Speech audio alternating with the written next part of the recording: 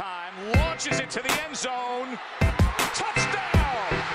Terrence Williams! The throw goes to the right side for Crabtree. It's caught. He he's going hard down, Red Raider. What's he up the 10? What's he up the right sideline? Yep, he's got to go. He's tackled. Sam Houston wins it. The Bearcats capture their first FCS championship.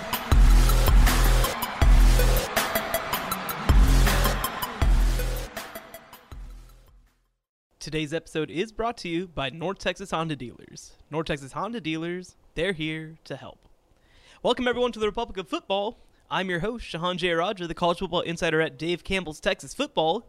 You can find all our work at TexasFootball.com. You can find us on Facebook, Dave Campbell's Texas Football. You can find us on Twitter at DCTFCFB. Become a subscriber at TexasFootball.com/subscribe.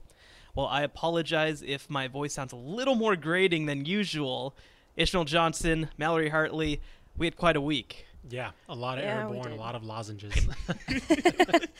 We sure did, man. For people who don't know, we were down at Texas High School Coaches Association coaching school. Always one of the most fun events that we do. Got to spend a lot of quality time together at our booth and, some extracurriculars. And to give it more perspective, it was a 20 by 20 booth. Yeah. So we were literally right next to each other the entire 4 days that we were there. Yeah. It's 20 by 20. And how many people? We had like 13 people. Roughly, yes. Consistently in and out. Yeah, yes. About 13. Yeah. Every single one of us was there. Yes. Or were there. Yes. And so I came out. It's a great opportunity for me because there's so many coaches coming around. And so I left for a little bit to go do that. But it's just like you said, 20 by 20 for 3 straight days, man. It's cramped. It's a grind. It's a real grind, but it's a lot of fun. I mean, it's one of the most fun events that we get to do every year. Again, hopefully by next week we'll be back to 100%. Yep. But not today. So listen, this is us trying our best. Okay, so nobody can cut get us mad a little bit of slack, please. Cut us a little slack. Anyway, so yesterday I went to Chick-fil-A. I saw the Giannis video and was like, this has me in the mood for Chick-fil-A. So I went. I got a sandwich. I'm not as much of a nuggets guy. I was a sandwich guy. I got the half Sprite, half lemonade because... Did you get no ice? Because I did not get no ice. I thought that was a little odd, but do your thing, man. You just won the NBA Finals. You can get no ice. I get it. You get the more drink. That's the idea behind it. And it's cold coming out of the thing, but I still think that I need ice. So I went to get the ice. I come back. I see a tweet that's like, well, I wonder where Texas Tech would go. I'm like, huh? And Brent Zwerneman set my world on fire. For people who don't know, for people who are not familiar with the internet, maybe so on AOL, so the University of Texas, the University of Oklahoma, 2 teams that you might have heard of from the Big 12 Conference, have apparently approached the Southeastern Conference about potentially becoming member institutions. Yeah. Ish. Wow. What? Conference realignment's about to set off again, apparently. Initial reactions like, wait, there's like a catch or something. Like I thought it was like, because Brent is a reliable source. So seeing him say that was like, is there something I'm missing, right? Is it just as blanket as that? Like, they're looking to jump, you know, and they're kind of pitching themselves, or was it like, they're kind of in the preliminary talks and blah blah blah? And from the looks of it, no, they're looking to pitch as soon as technically possible. Yeah, they were looking for the SEC to vote them in, and this set off, of course, the firestorm of, well, what happens to the Big 12? What is the motivation for both of these programs jumping? What is the motivation for which SEC schools will vote yes or no? Because I believe you just need a simple majority. You need actually a 3/4 majority. So you need 11. Right. So there's like, okay, well, who are the schools that will say no? Arkansas, Missouri.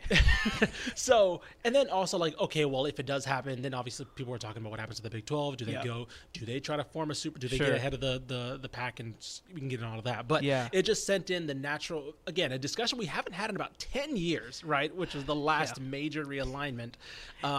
It set off what happens now. I thought that I was the luckiest man in the world because I started doing this job after realignment ended last time, and I'm like, thank goodness, don't have to deal with this. And here we go. And go again. here we go again. And so there's been a lot more reporting. Again, Brent Zwerneman is an ironclad source, right? Over at the Houston Chronicle. The other thing, too, he didn't just put out a tweet. Like, he wrote a story on it. Right, it was a story on it, yes. And they have vetting standards. He said that it was primarily from one source, but, like, if it's one source and Brent Zwerneman's running with it, it is a source, right? Like, it is a source, right? And so what he said on SEC Network, I believe it was on Feinbaum, he said that basically this person wanted it out. Yeah. And so, we can certainly go into the inside baseball of like, I wonder what party that person might have been from, who it might, that sort of thing. But like, at the end of the day, I do think that a big part of this is, Zwerneman's the A&M beat writer. You have to wonder, right, if it's somebody who wanted this chaos, right? Wanted this headache, wanted to kind of put a damper on these conversations, right? Because so a couple months ago, the Big 12 had conversations, and I believe it was the Tech president, Lawrence Shonovich, told the Lubbock Avalanche Journal that, hey, look, we tried to go renegotiate our contracts to try to extend them basically with the TV networks. But, because other 8 teams, I'm sure, they want to keep this train running, right? Sure. And the TV networks basically said, no, we have to wait and see. And I think more than anything, what that told me was that Texas and Oklahoma are looking at their options. Yeah. They're trying to figure out when we get to 25, because for people who don't know, the Big 12 has a grant of rights through 2025. So it's possible for them to leave before that, but one, either they'd have to be let out of that, which is highly unlikely, or two, they'd have to pay fines equivalent to the money they would have gotten for the duration of the contract. So what that means is that most likely, let's say they leave in 23 and miss 2 years on this, right? They would have had to pay about $70 million just to leave, in addition to not getting the money as well. Right. So that's not really feasible, right? So I mean, something's going to have to happen. Now, again, this also coming out, let's say, just for argument's sake, right? Let's say it was a Texas side source, right? Well, they might be kind of saying like, okay, we're going to light this match, set everything on fire so that the other 8 teams start looking around, so they'll let us out early. Right. It's kind of, again, it's a little inside baseball for us on the reporting side, but I do think that it is interesting to kind of try to figure out where this is coming from. And so, one thing that Brian Davis actually just reported within the last hour, and listen, we're recording this at 2:31 on Thursday. More will come out. Will come out. This podcast, I'm sure at some point, will be old news, but we can only do what we can do. Right. And so Brian Davis over at The Statesman reported the Big 12 has asked its members to sign a 5-year extension of TV rights through 2030. Texas doesn't want to extend that long, thus looking at all options, including jumping to the SEC. As reported elsewhere, can confirm that Texas will likely send a letter to the Big 12 of not wanting to extend its TV rights to the Big 12. So I think at the very least, like at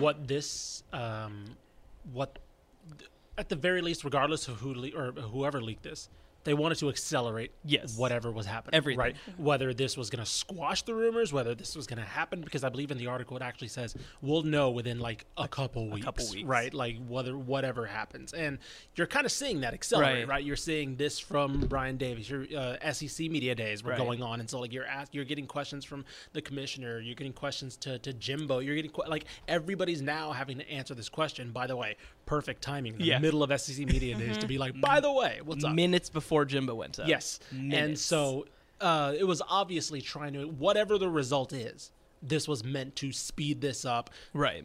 Get rid of, I don't want to say get rid of leverage because, it depends on what source it has. Yeah. But just bring it out from under the table, basically. Right. And so here's one thing that I'll say. There are, for a number of reasons, many reasons that this is not something firm as yet, right? This is just the start of the conversation.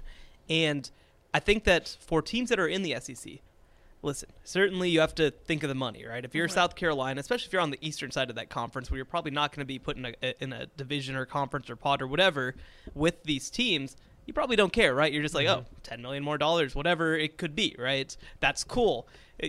We'll get paid $10 million more to lose to Georgia anyway, right? Exactly. Like, cool. Well, I think that the one thing is, right, okay, one of the pod setups that came out, right, was like potentially having the former Big 12 teams almost in a pod. Yeah, exactly. Where you have Texas, Oklahoma, Texas A&M, and then maybe Arkansas, former Southwest Conference rival, into it, right? Mm-hmm. And like if you're Arkansas, oh brother, you hate that. There's one, like we can talk about it, which schools are winners and losers in this scenario. Arkansas is the clear loser. The clear loser, because you can talk about A&M too, how they benefited from the SEC, but regardless, they have money, right? They'll have some staying power, regardless of whether or not they're unique. Their unique benefiting from being in the SEC is ruined now, or would be ruined. Arkansas gets nothing out of this. Arkansas loses its one of its ties to the region by being the SEC. I believe it's them and A&M are the only two Western programs in that conference. They lose their foothold in whatever talent's in Arkansas, basically. Yeah. They lose their talent. They lose their footing in East Texas, whatever footing they had. Right. Louisiana, because now it's Oklahoma and Texas coming in. And they're already struggling to deal with that right now anyway. They've already, outside of that Ryan Mallett, or I guess Brandon Wilson. I'm trying to who was the quarterback after Ryan Mallett? It was the last Petrino quarterback, basically. But you get what I'm saying? Yeah. It's been that long to where it's like, oh, why is Arkansas only winning 4 to 6 games a year? Well, and I'll tell you what, I'm sure there's a lot of people sitting right now around the state of Arkansas like, man, that's so weird that starting in 2012 we were bad. Yeah. Huh. I wonder who came into the SEC. I wonder what changed in the year 2012. Yeah. Well, also another team that I'm really curious, LSU. Mm-hmm. LSU recruits Texas very well. Yeah. And sure, they are a blue blood program and similar to A&M in the grand scheme. They're not falling down. Right, exactly. They're not going to collapse. They'll be up there, and they'll have rises, ups, and downs, but they're not going to be as we've seen with LSU. They're prone to some hiccups. Yeah. Right? Yeah. Like we've seen Les Miles down years, the current Ed Orgeron down years. Of course, when they hit their highs, they're up there with Bama. They're up there with Clemson. But they're very much prone to, if they have a recruiting class miss or anything, they'll stumble. And with these two programs in there, that's right in their recruiting backyard. Yeah. And one last thing, and then maybe we'll move kind of to the Big 12 side of things, is that Texas and Oklahoma, I know that money is certainly going to be at the center of all of this, right? Mm-hmm. I do think Texas and Oklahoma, I don't think are going to make that much more money if they move to the SEC. I don't think that's what this is about. Mm-hmm. They will make some more money, but they have a really great setup right now for them where, you have all this money coming in from both ESPN and Fox, get games on both those networks, and they also have their own third-tier rights. Obviously, with Texas, the Longhorn Network, which you'd have to imagine if they get folded into the SEC media deal, might go away, right? Which should go away, but that's a whole other thing. And then with Oklahoma, same deal. They get some third-tier broadcasting rights that are more local stuff, right? And so they do much better than the rest of the Big 12. They're doing $10 or $15 million better, which puts them competitive with the Big 10 and with the SEC. Not necessarily right up there, but, competitive. What I think this is, especially for – well, let's start with Oklahoma. For Oklahoma, I think that they might be looking around and saying, we are the kings of the Big 12.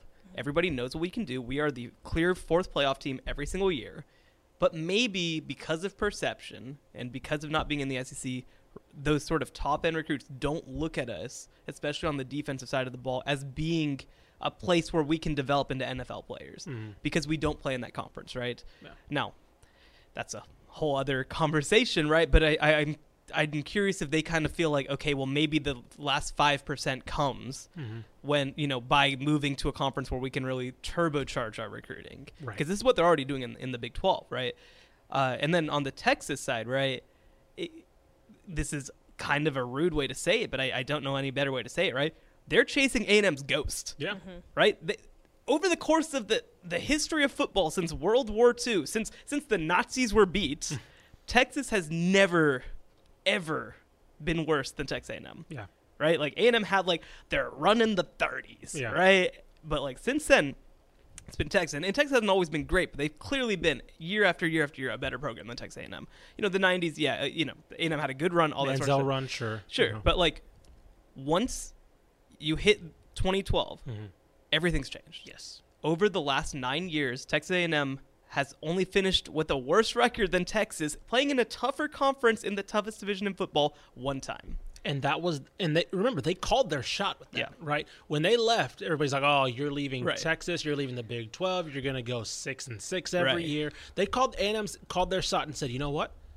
It'll be if we go 8 wins, 7 wins, whatever, we're going to be in a better position overall with recruiting, with player development to eventually get to where we're seeing them now, which is positioning them to be a college football playoff team."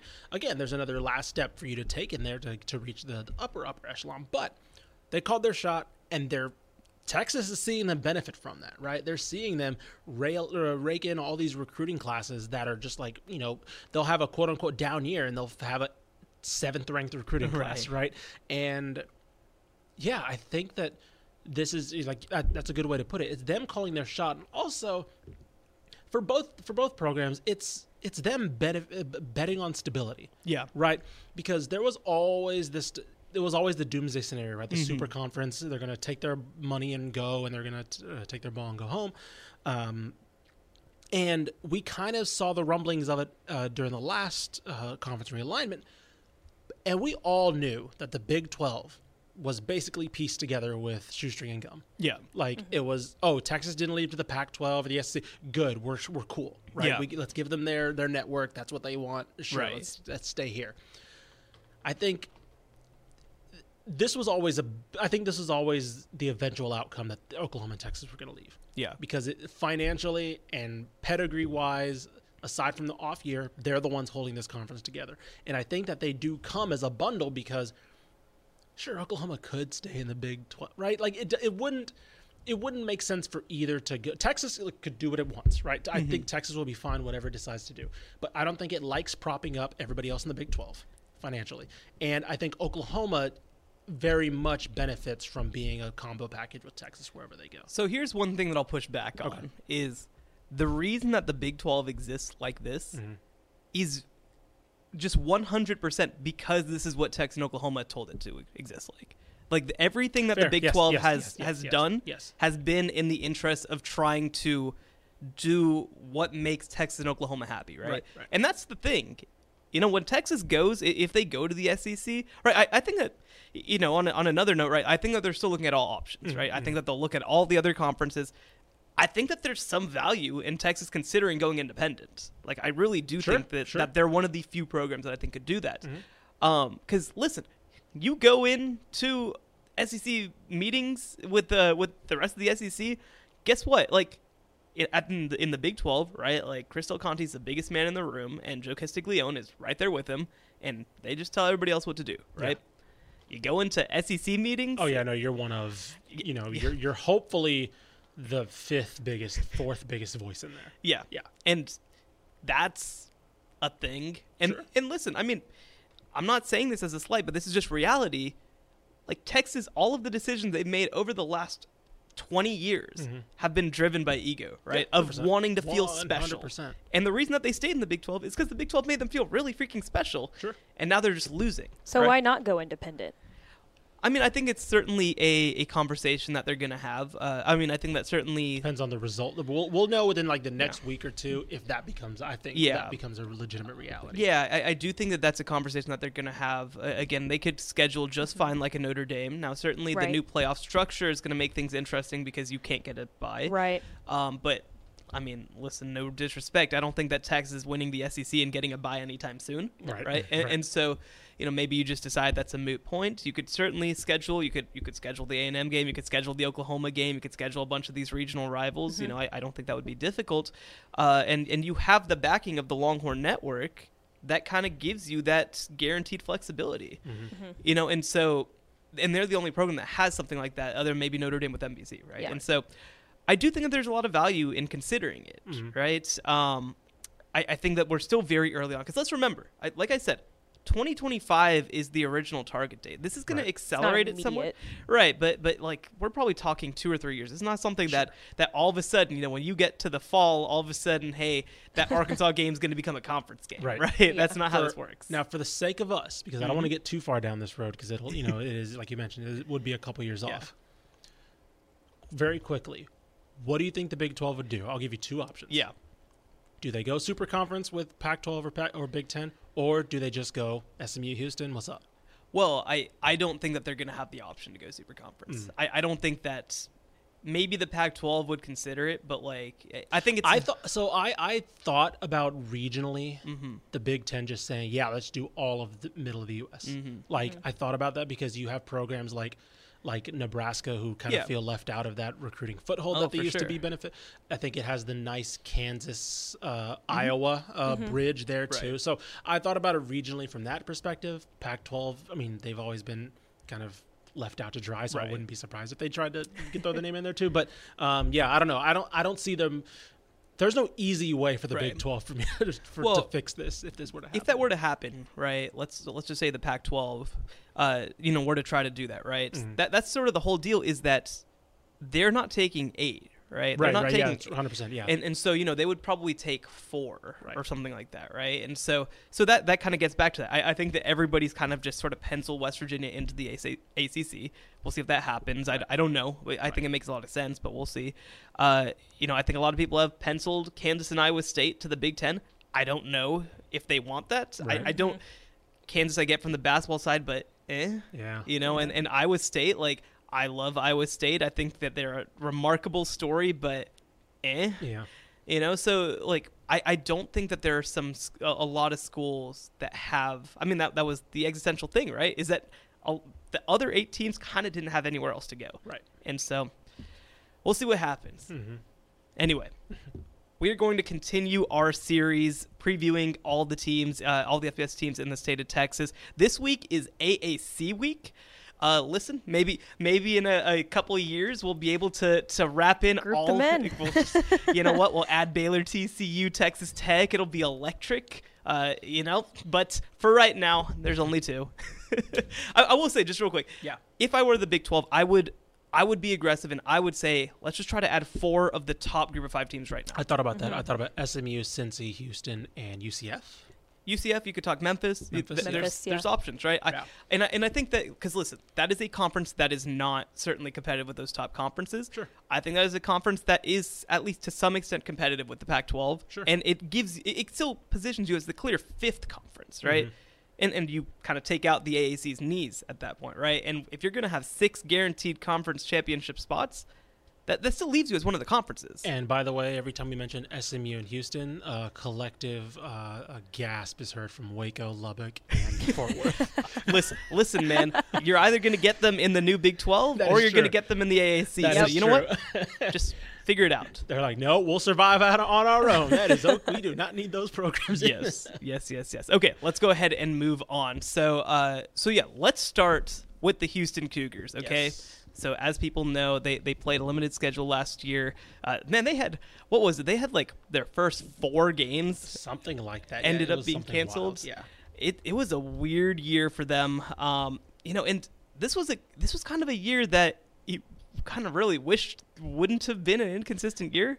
Year 2 of the Dana Holgorsen experiment. If there was one team in the state that we kind of didn't know much about and would have liked to have seen a lot about, it was Houston, right? It was probably Houston. I mean, Houston and Rice, coincidentally, the 2 teams that did not play much at all, especially Rice, but especially Houston because of the strategy they pulled, right? In 2019, they basically punted on the season, redshirted all their good guys, and said, we'll try to win in 2020. Well, what happened. Yeah. And obviously you can't predict that, but of course they were I was curious to see how that strategy would have played out in a normal year. And I think that with let me see. Yeah, the first 3 games were postponed, and then their last 3 games before Memphis were postponed. And I think they lost another one that they had rescheduled. That the SMU. Sorry, they rescheduled. They got postponed. They rescheduled it. That got postponed. So eventually canceled. So. Yeah. Interesting times. Interesting. And it's like the other thing is like you look at the range of opponents. Yeah. Right? Like Baylor. Okay. Like Baylor wasn't great last year, but I would like to have seen how Houston would have fared against them. SMU, Tulsa, very good last year. Yeah. I kind of would have liked to see them. Like yeah. Well, and so they go 3-5 last year. They lose their bowl game 28-14 against Hawaii, which that should never happen, to be quite honest. Their wins come against Tulane, who was fine, but they lost a lot. They came against Navy, who, they kind of were on an off year last year in South Florida. So those are 3 teams that all kind of sucked. So we've done questions, right, for these? Mm-hmm. That leads to my first question. Go for it. Can they beat a good team yet? Look back. They are 1-12. Burning question. 1-12 against teams that eventually make a bowl. 1-12. That is 2019. Their wins are against Prairie View, North Texas, UConn, and Tulsa. Who's the one? The one was it Tulane? Let me see. It was Tulane this past year. Yeah, that is it. Can they beat a good team? Yeah. Now, my answer is I don't know. But also my answer is I don't think they need to this year. That's the thing, right? So they play Texas Tech in week 1. Not necessarily a good team, but one that's in a powerful conference. Sure. They play SMU, who they get at home. They play Memphis, they get at home. Those are the good teams on their schedule. Right. And you do get both of them at home, like I mentioned. And even Texas Tech, you get in the city of Houston, even though it's at NRG Stadium. Yes. And so, yeah, to be able to get to 9-3 potentially without having to beat a good team is kind of crazy. Now, my answer is they better. Because here's the thing, right? I mean, Dana Holgorsen came in. I think he hired a great staff. I think they've done a really good job. I think they've really gotten after it on the recruiting trail. I think they developed at a pretty high level. And I think that year 3 is when you're going to start to see, okay, that recruiting that came in at the beginning, that's really going to pay off, right? That's what we've heard behind the scenes, right? Is that, okay, maybe the roster wasn't as good, 50 through 85 as we thought that it was when Major Applewhite was fired. And now we're rebuilding that back up, right? And they've done it through high school kids. They've done it through transfers. And I think that this is kind of the moment where you have to see it. And the other thing that I'll say, too, is you don't get any of those good teams until October 30th when you get SMU. Sure. So you have a lot of time to try to get things together before you have to beat a good team. I will say, though, like you said, we haven't seen it. We've seen them bum slay, right? So we've seen them just do it against teams that really had no business being on the same field with them. Yeah, I think that me and you have kind of, when we saw Houston Tech week 1. Yes. I think me and you both kind of saw that is a game that could determine the future of both of these programs. Right. Because whatever the result. Now, if this is, don't get me wrong, if this is like a 38-35, one of these teams squeaks out a win, they both look really good, okay, you can probably write that off as like, cool, both these teams are probably heading in the right direction. If Tech blows out Houston or if Houston blows out Tech, we're looking at somebody like, are you going to be here? Are you going to be here? Now, Holgorsen financially has probably more incentive that he's indication that he's probably going to be there, but it's going to start to look a little shaky. Yeah. No question about it. And it's just Houston, they kind of said, Dana Holgorsen, we're going to give you carte blanche to be able to build the program the way that you want to.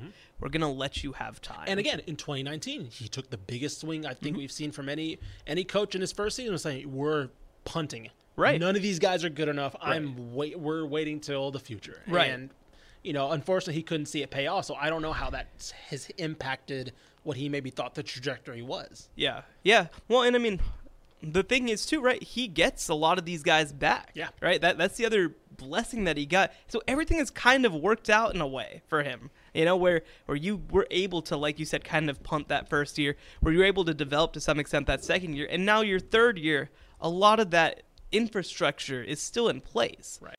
So the answer is he has to, right? Like, to feel good about this, you have to, I'm not saying you have to definitely convincingly win, one of those games, but I feel like maybe you do. Right. Maybe you do need to beat a good team, right? And that's, I mean, again, we'll always go back to we fire coach for going 8-4. They haven't gotten to 8 wins through their first 2 seasons, and like you mentioned, I mean, 1-12 against bowl teams. That's a very discouraging number. So that takes me to question number 2. So Clayton Tune obviously got thrown in by that whole Derek King situation. He has risen to being whatever he is, a junior or whatever he is, as fast as I can remember any quarterback ever growing to being a junior, right? Because it just felt like it happened in the blink of an eye. Like we had the Perry Ellis game where we're like, that guy's been there forever. Right. This is he's already been there this long. Yep. So what is fair to expect from Clayton Tune in 2021? I think so. That's a good question because I can tell you what I personally expect to see. Sure. So actually, no. I'll say this. I'll say what I think he needs to be. I think he needs to be for Houston to reach its ceilings, I think he probably needs to be in the handful of top 10 group of 5 quarterbacks. I think he does. Now, granted, that's not asking him to light the world on fire, right? He could absolutely throw for 2,800 yards, just don't turn the ball over, right? Something. I think he'll throw for more for Holgorsen, but, that's around that, right? I'm not asking him to throw for 5,000. But Houston has skill talent, right? I think Houston has skill talent. I think they have a good defense, which is weird for a Dana Holgorsen team. They have a good defense. And they need to see a significant step forward, because there was a stat that I had last year that showed that he had the promise. Let me see. PFF has he's coming off a year in which he cracked the top 20 in FBS quarterbacks in clean pocket passing grade. Overall, posted at 84.7 PFF grade. Take whatever you want from that. That's their grading system. But regardless, and led the AAC in big time throw rate, 6%. Most importantly, he was consistent. Only one of his 8 starts fell short of 70 in their single grade passing system. Which feels crazy, right? Watching him, it did not feel like he was consistent. I was about to say, because he feels like a guy who, if he was consistent, would be pretty good, and you'd be really confident about that. But no, I agree. And again, that goes down to more PFS grading system, and it is subjective as much as they want to make it analytical. But regardless, I don't disagree that he showed flashes of potentially being a even really good quarterback. I'll say shy of great, but a really good quarterback. I think he could be. And I think maybe next year, 2022, might be that year. But I think we're going to have to see a little bit more of it this year from him. Well, and the thing that I'll say, right, I think that he has been thrown into as weird a situation on and off the field, by the way. Yes, he had to take over for De'Aaron King, and then he didn't have spring. Right. So he's had a really weird situation. And so I think that this is the year where we kind of need to see something, because I think that their skill talent, they have guys, right? I mean, Nathaniel Dell is one of those guys that you can trust, right? Jeremy Singleton, a guy you feel like you can trust. Bryson Smith, a guy you feel like you can trust. And I think they really went after it in the transfer portal too. Seth Green, Jalen Irwin, Keshawn Carter from Texas Tech. These are guys who have contributed, right? These are somewhat proven commodities. And so you feel like, okay, the depth is in a decent place now. I'm very optimistic about their offensive line with some of the guys that they've got coming in. One of the guys that they have coming in is Tank Carter, who was at Texas A&M, right? So I feel like this Cody Rusty, another guy from Louisiana Tech, one of our top 50 transfers or 25 transfers, whatever it was. So these are guys who I feel like it should pay off, right? Like the pieces around him, because I feel like the first couple of years he has been thrust into so many terrible situations. I feel like I cannot imagine. I cannot see Clayton Tune on a football field in my mind without him running for his life. Right.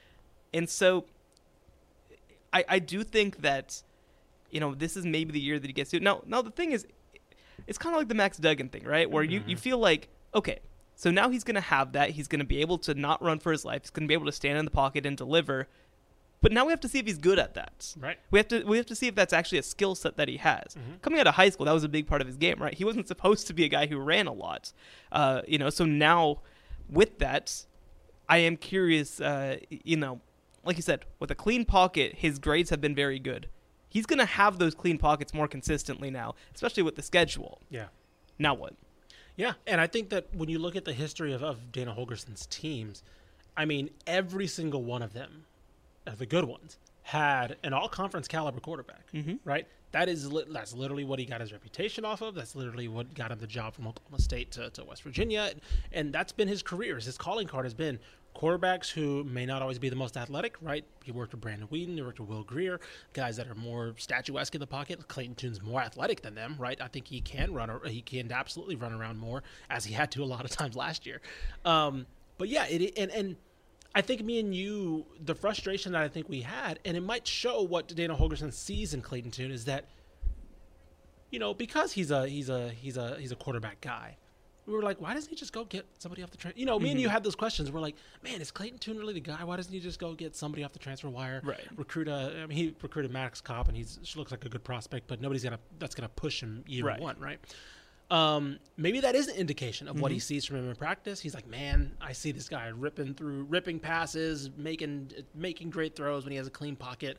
And maybe this is just him saying, don't give up on this guy, right? Don't give up on him. There's something there. Yeah, I think that you look around the states, a lot of these guys even guys who are for sure starters, right? I mean, yeah, they've brought in competition. They brought in Chandler Morris at TCU. They brought in Jay Schroeder at North Texas. They brought in Josh Adkins to compete with Frank Harris down at UTSA, right? So, like, I do think you're right. It does say something that they haven't tried to go after it, that they haven't even just to say like, oh no, we're just adding depth, but kind of actually add a guy, right? Right.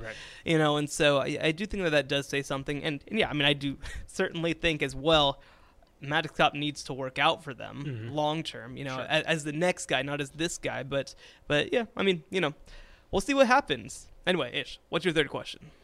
Well, that was it. No, it was mine was two-parter. Can they beat a good team, but do they have to? Yeah. So I guess I'll expand on that a little bit. You know, if they come out of this season, and let me go back to their schedule really quick. If they come out of their schedule and they lose to Tech right off the bat, and then they lose SMU, Memphis, and even Tulane, sure, that's still 7 wins, right? You know, I was gonna say we've got them winning 8 in the magazine. Yeah, so is that? I'll ask this to both of you guys. If you cut me, we have them winning 8. Let's say they win 7. Sure. Are you still like, yeah, sure, things look fine? I don't know. I mean, I guess it just depends on who those teams are going to be. You know, that they beat and who they lose to, and by how much as well. Right. Yeah, that's a good point. Yeah, I think that certainly anything less than 7 would just be that'll be a real warning sign. 7's kind of like that good spot right there. Yeah. Well, I think that the thing too with let's say 7, right, is like it has to feel like a setup year. It has to feel like, oh, well, Clayton too, man, he finished strong. Right. You know, it has to feel like, oh wow, some of these young receivers, wow, they finished strong. Right. They've got to look good. Right. They can't just win by default or you know, and they can't by a miracle. They also can't lose a bunch of these guys to the draft next year, right? Because that's a big part of it too. I mean, they have again some transfers. They have some guys who don't have a ton of eligibility left, and so you need. I think that you need to be able to build on it, right? I mean, because like one guy who we've been kind of waiting for him to have his moment is Mulbacar, right? Yeah, he came back for another year, and I think that's huge. I think that's great. I think that's wonderful for this program. Okay, I also need to see. You know, their backup, Chandler Smith. I need to see him do some stuff too, right? I need to see these young guys pay up. You know, and we'll get to this, I think, also in a lot of ways when we talk about Tech. I need to see, you told me that you were going to come in, flip up the roster, and develop. I need to see those guys. Right. I need to not feel like all the good players are leaving. Right. And so I think that you can... Or developed elsewhere like Kashawn Carter or something like that. Yeah. And so I think that you can feel okay about it. I don't think you'll feel good about it, but I really think that you need to get to 8 to really feel comfortable at all. And honestly, I do feel like you should be at 9. I do feel like you should be pushing for 10, if nothing else, because of this schedule, right? I mean, we're about to talk about SMU, right? SMU got the hard side of the schedule. Yeah, Houston got all the easy teams, and we're still like, yeah, SMU might be okay. Like, we're still like, yeah. They get everybody, but it's fine. Yeah. I mean, just for a second, right? Like, pull up SMU's schedule. Yeah, it's not fun. No. If Houston was playing the schedule, right? Like, we're not talking about them like this. Yeah. You know what because with SMU. They're fine until they get to TCU. Obviously, TCU's a game that they play every year, but they go at Houston, which, you know, that'll be probably a 50-50, maybe 60-40 game, at Memphis versus UCF, at Cincinnati versus Tulsa to close the year, right? That sucks. Yeah. I wouldn't pick Houston to beat any of those teams. Right. And, you know, maybe Tulsa. I don't know exactly what Tulsa's going to look like next year, but, like, yeah, I mean, you need to take advantage of this. In fact, honestly, going through that again, man, I think you have to get to 8 because I don't know who you could lose to on this schedule and sort of not feel terrible. I was about to say that it gives them no room for mess ups, right? Like because you mentioned, like, you could, if you lose to Navy, right? Navy's not a good. It's not Navy's not good right now. Yeah. Right. You lose to USF, yeah, right? And it's like, hey, you're looking real bad. Yeah, exactly. So it's almost like, I mean, SMU had those stumbles last year. Every good team, Marshall in Conference USA, every team has those stumbles where they're just like, oh, what happened there? That's weird. Houston can't have and let's close with this. Which games could Houston lose and it kind of not be a disaster, right? So they could lose to Tech. Yeah. I think they could lose at Tulsa, at Tulane. Yes. I think that those are tougher games. Versus Memphis. Yeah. Versus Memphis. I think, versus SMU. But, like, that's 5, right? At South Florida, There's at not Temple, much you room better for- win those games. Yeah, I think I'll give them ECU. I say home. disaster. I say it wouldn't be a disaster if they lost to ECU. Holton Ahlers better throw for 600 yards if you win that game. I'll just say it wouldn't be a disaster. Which, by the way, he basically did against SMU. I was about to say, remember that game? That was the one where it was like, wait, what's happening to SMU? Why are they getting their butts kicked? They went by down ECU? like 45-0 at halftime. So it was the weirdest that's game. kind of why, because they ended on such a really good streak. I want to say Ahlers had like 1,000 yards in like the last 3 games or something like that. So, that's the one where I'll say that wouldn't be a disaster, because I think SP Plus has them going like 5-7. Right, they're a decently whatever team. Yeah, ECU. No, Sorry, not I think Houston. you meant Not Houston. No. Wait, what? ECU. 5-7, Yeah. so just missing a bowl. they're okay. Yeah, I'd be okay with them. So I just want to be clear to any Houston fans listening God. that we're saying, if they don't make a bowl game, there is no path to them not making a bowl game that isn't a total freaking disaster. Yeah. Like a total, like, oh my God, we major Applewhited ourselves all over again, right? Yep. That's what this would take. Anyway, this is the Republic of Football podcast. For people who don't know, we have a magazine out right now over at TexasFootball.com. Make sure to become a subscriber at TexasFootball.com/subscribe. Man, you know what was a lot of fun being down there at coaching school was seeing everybody come up and really want to get those magazines. We sold a bunch too. We came with, a couple hundred. Hundreds. And left with only 100? A much lower 100. Right, yeah. right. Yeah. It took a lot less to load them back in than it did to unload Yes. them. Our to load everything into the van took many, like an hour, taking it out of the van and putting everything back in the van took One trip. 10 minutes. Yeah. So, and actually what we heard, I was not here for this, but listen, I'm fine going off of hearsay because, whatever. Yeah. I'm a bad reporter. Is that apparently Lincoln Riley gave a shout out to us during his speech. I saw that too. He did. Yeah. Yes. When a woman came up to our booth when I was working it, and she said, "Yeah, I just got done hearing Lincoln Riley speak, and kind of gave you all a shout out and said, hey, Dave Campbell's got a magazine. Go get one." Yeah. Lincoln, join us. You want to be on our podcast? You're tangentially related to what we do here. Yeah. Easy. Yeah. Pride of Muleshoe, Texas, y'all. Yeah. Kind Listen, of married into listen, our listen, podcast. listen, man. All I'm saying is that if it's good enough for Lincoln Riley, it's good enough for you. I know that much. Yeah. So TexasFootball.com. Every Texas fan just turned off the podcast. TexasFootball.com/subscribe. I guess we're going to be an SEC magazine heading forward or something. I don't know. Whatever. We'll, It's fine. When he's coaching the Cowboys in a couple years, he'll just... we'll preview him there, too. Exactly. We'll make sure and get a great Cowboys preview like we always do. Anyway, let's go ahead and move on to the other side of this. SMU. Yeah. So SMU last year, when they talked to me for their magazine interview, they talked about we really just didn't want to do what we hoped to do. We really feel like we underachieved.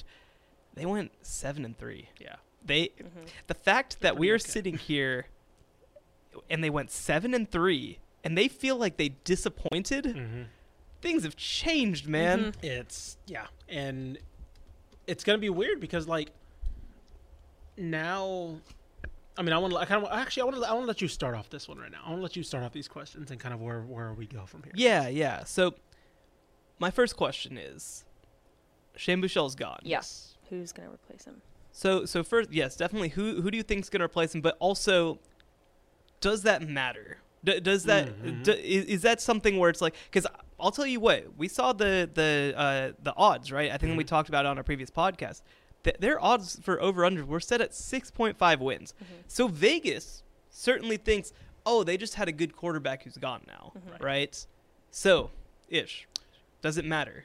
So, no, because I think their skill talent is fantastic. Crazy. I think probably outside of UCF, you're looking at probably the best collection of skill talent in the AAC. And Cincy, I'll throw Cincy in there as well. Well, I think that their skill talent's better than Cincy on offense. Yeah, I guess you only have Ritter coming back from. Yeah, I mean they've got some good players, fair, but fair. No. When you're looking at receiving core, running back depth, especially if McDaniel's healthy now. Rashee Rice and Reggie Robertson, best wide receiver combo easily in group of 5. You're looking at nation overall as well. I don't think it. Again, unless somebody looks like an absolute disaster, which I don't see either of these quarterbacks being, whoever they decide to go with. I think if you have a C quarterback, you're okay. Like, I really think you're okay. Yeah. Well, I mean, hell, I'll ask the question, okay? Yeah. With their receivers, I mean, in the state, including the Power 5 schools, like head-to-head, where do they rank? I think they have a case for the top. Oh God, yeah. Because I'm trying to. I mean, Group of 5, yes. That's easy. I was about. To, don't even question that. I mean, I'll tell you what. So they just released the Biletnikoff watch list today, and the only other school in Texas that had multiple honorees to the list, because SMU did with Rasheed Rice, Reggie Robertson, and also they got some really good players coming in. A&M? No. A&M had Weidemeyer. That was it. Okay, but that's it. Texas Tech. Because they added Kalen Geiger, the transfer from Troy. Okay. And so, I do like Tech's receiver room, right? I would take SMU. I would take SMU's. Yeah, right. No, but I like who Baylor has. I'd take SMU. A&M has the talent. They don't have the production. Well, because they also, I mean, they added Jordan Curley and they added Calvin Wiggins. Like, they added two no, Calvin Wiggins wasn't a transfer, but Curley was a transfer, and Wiggins is another emerging receiver too. And I mean, you already have the best combo, right? In 1 and 2. And you add those guys, Well, it's the best in the state. And you throw in just general pass catchers. Let's remember they had Grant Calcaterra. I forgot about that. Yeah, and Simon Gonzalez, also from Texas Tech as well. Nolan Matthews from Arizona State. They just have, I mean, when I say an embarrassment of riches at that position, I mean an embarrassment of riches. So this is why. Roger Daniels, Dylan Goffney. Man. What so my question. Yeah. That was kind of, you answered. It's related to yours, so it's going to be like a 1A, 1B thing. So I think Tanner Mordecai starts. Yeah. But I wonder if, because we've seen this happen a lot more with programs now. My question is, Tanner Mordecai is the veteran. Yeah. But do they throw it to the wind and give it to Preston Stone for the sake of the future? So I think, just to answer my question real quick, they feel like they, top to bottom, 1 to 85, are just another level of talented than they have been each of the past 2 years. Now, they had some playmakers on that 2019 team, Xavier Jones being one, Rodney Clemens being one. Like, they've had some guys come through this program who are special, and some who are playing on Sundays right now. Right. But they feel like, again, I talk about it a lot, that 50 through 85, that they are just on another planet from where they were early on. And so the thing is, right, like, I don't think that they see next year's team as a rebuilding team or a setup team by any means.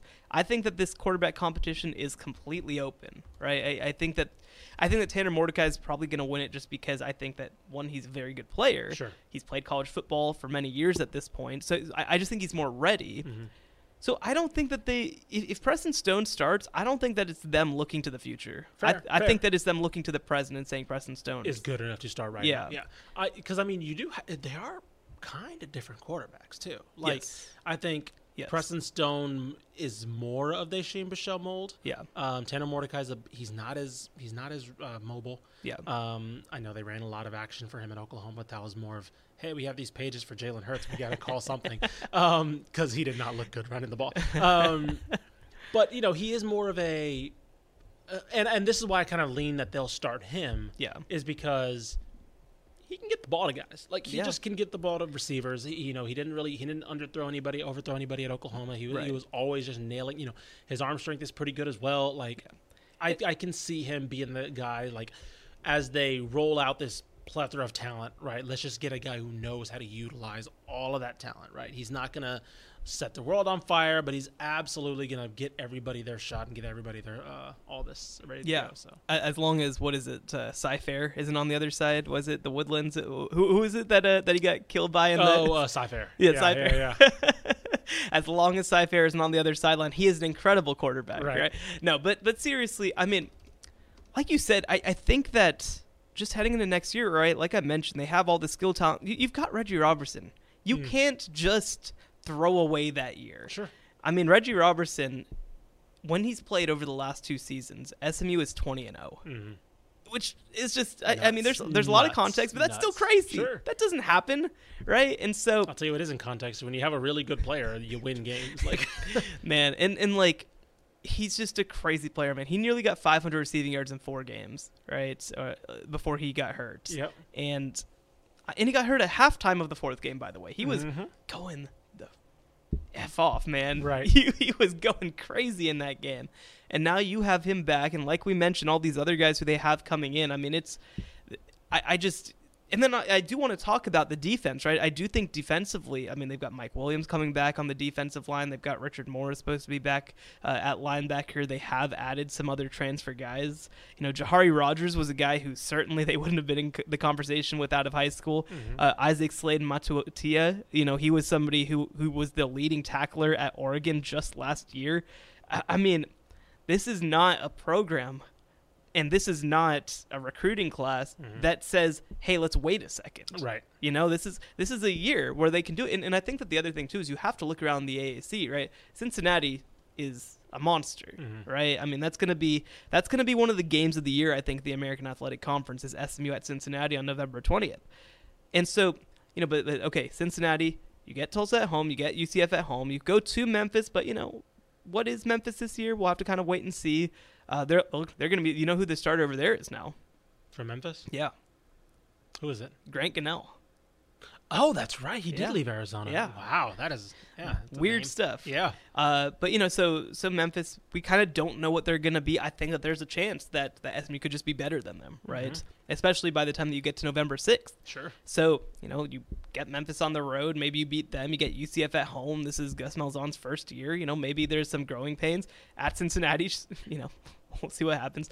And then you get Tulsa at home, and they're doing some rebuilding too. So, like, there isn't a game on the schedule. Even you look at FTC, right? There isn't a game on the schedule that isn't theoretically winnable. Sure. You know, and so certainly I think that if I had to pick, you know, I'm probably guessing that they'll be around 8 or 9 just because the schedule's tough. Yeah. But like, yeah, man, if you're Sonny Dykes, you are not wasting years because every team that you've had for the last now, you know, going on 3 years has been that level. Yeah. So, all right. Yeah, let's close it out. One more question. So, defensively, they bring in Jim Leavitt, somebody who has been a head coach at a school that's now obviously in the American Athletic Conference at South Florida. You know, was the defensive coordinator when Colorado had their real breakout season under Mike McIntyre. That always gets me, Mike McIntyre. There you go. And you know, so he's got a lot of production coming back. I mean, what do you think the defense needs to show versus what they've done in the past for them to take that step? Ooh, this goes back to, so I had another question written down that this goes back to. Yeah. Is the recruiting strategy working? What I mean by that is, and this is what goes into the question about defense, depth. Yeah. Is the recruiting, because this isn't the year where we're going to see, you know, they've made this whole recruiting strategy about, you know, roping off DFW, essentially, right? Yes. This isn't the year where they're taking over necessarily, right? They still got a lot of the all-stars, a lot of the names we've known around here starting. But too deep? Well, I'll take you through the too deep, man. Like, Junior Aho on the defensive line, somebody that they're really optimistic about. He was, I believe, a redshirt freshman last year. But, you know, he should have been a big way on the defensive line. Cam Jones, somebody who's a backup right now, former blue chip player who I believe was at Nebraska, right? Roderick Robertson, another guy I believe who's from the Metroplex, who you know, at safety. Sam Westfall, a junior college transfer who kind of came in and was expected to compete for the starting corner job and just got beat out because they have some really good players. And then you start mentioning the guys like Jahari Rogers, right? You start mentioning, you know, Richard Moore is going to be back, right? So, like, I do feel very confident that, one, that their recruiting strategies work. Now, yeah, sure. I did forget to specify. I do too. Yes. But this is the year where we really start to see it because, you know, like, Jahari Rogers, Mallory's guy, Arlington Colt over there. Yes, he comes in as a highly touted recruit. He's not going to be asked to be the number 1 or 2 right away, but he's going to be in some nickel, right? We're going to see him on the field. Like, this is when you start to see, okay, third, fourth quarter, now here are the guys that you have brought in, right, to cover and make sure this team and take this team to the next level. And then next year we'll see them, get up to those starting positions. But this is the first year that they're really starting to see that 2019 class really come into the 2 deep. Yeah, and the thing that I'll say too, especially on the defensive side of the ball, is I think that they've done a very good job of adding transfers with years left. Like I mentioned, Cam Jones, right? Cam Jones is right now second on the 2 deep. He was somebody who was a blue chip prospect. Chevin Callaway, another one of those guys, right? I think he was at Arkansas before, and he was a blue chip recruit coming out of high school who everybody in the state wanted. Right. He is listed as the starter right now, but it'll be a competition. Chase Cromartie, another one of those guys, right? So like these are guys who came in, did not play right away. And actually I'll even point to in some cases, I'm trying to think which school did this. There's a couple of schools that have kind of basically, if they didn't do well, USC was the one that I'm thinking of, right? Yes. 2019, they have a bad recruiting class, and then they end up, 2019, 2020, one of the two, and then they end up adding all these second-year transfers who have 3 or 4 years of eligibility left, and they kind of basically fill in the gaps of that recruiting class. And I think that SMU has done that very effectively as well, where they're adding, especially on defense, I feel like more than any other position, they're adding guys with 2 or 3 or 4 years left. On top of it, I think that they have done a very good job for sure, actually recruiting high school kids as well. Now certainly, yes, we can all admit that the draw for a kid to play offense at SMU is just a different animal than getting kids who want to play defense at SMU. But I still think that, like you said, we're going to start seeing some of these guys have a chance to step up. And again, a guy like Sam Westfall, I believe he was only a one or maybe one in a redshirt year JUCO player, right? So this is like his 3rd year in the program, even though he was a 2019 JUCO recruit, right? And so I feel like we've seen enough to feel good that they have been cognizant of how they're balancing their roster. Because that's one thing I feel like I've tried to press Matt Wells on, right, is are you being cognizant of, hey, man, you're adding these upperclassmen. You want to be an old team. That's a big part of it. But you also don't want to be... You don't want to be unbalanced. I was about to say, you don't want next year you're just like, oh, what happened there? Yeah. And, I think that SMU has done a really good job of trying to manage that. Same like, we talked to Jake Spavital, obviously, this week, right? He's been very cognizant of, okay, listen, we don't want to be 90% underclassmen. Right. When we add guys, we want them to maybe be a junior or a senior with some sophomore. You want to balance it, right? You have to be cognizant. Because here's what happens, right? You can only have 25 players a year, which is a whole other conversation that's worth having. But, you can only have 25 guys a year. And so if all of a sudden you lose a senior class of 38, well, that's bad, right? Then you're in a bad spot. Right. And so I do think that SMU has probably become the masters, honestly, of finding ways to both balance transfers and balance their eligibility chart so that they're not overloaded in 1 or 2 classes. So that's the thing, right? I feel talent-wise on defense, they're in a very good spot relative to where they've been. Now, again, Jim Leavitt comes in. He's going to have a different philosophy than Kevin Kane did. Kevin Kane was a very aggressive defensive coordinator, and last year, because of their defensive line depth, that kind of cost them at times. But I think that this is potentially a time where this is really going to pay off. For sure.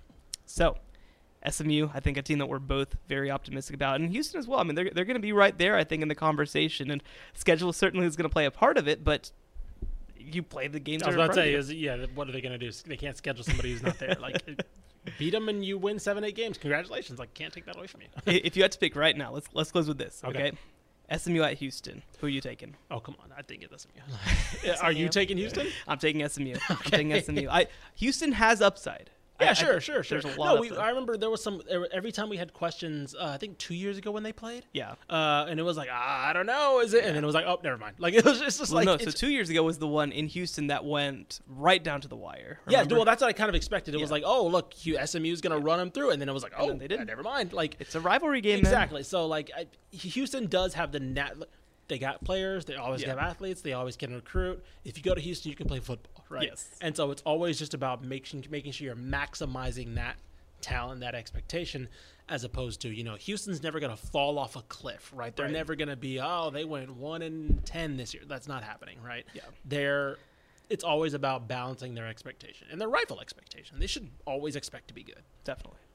Well, Thanks, everybody, for joining us. I know that this was a wild podcast. I know that.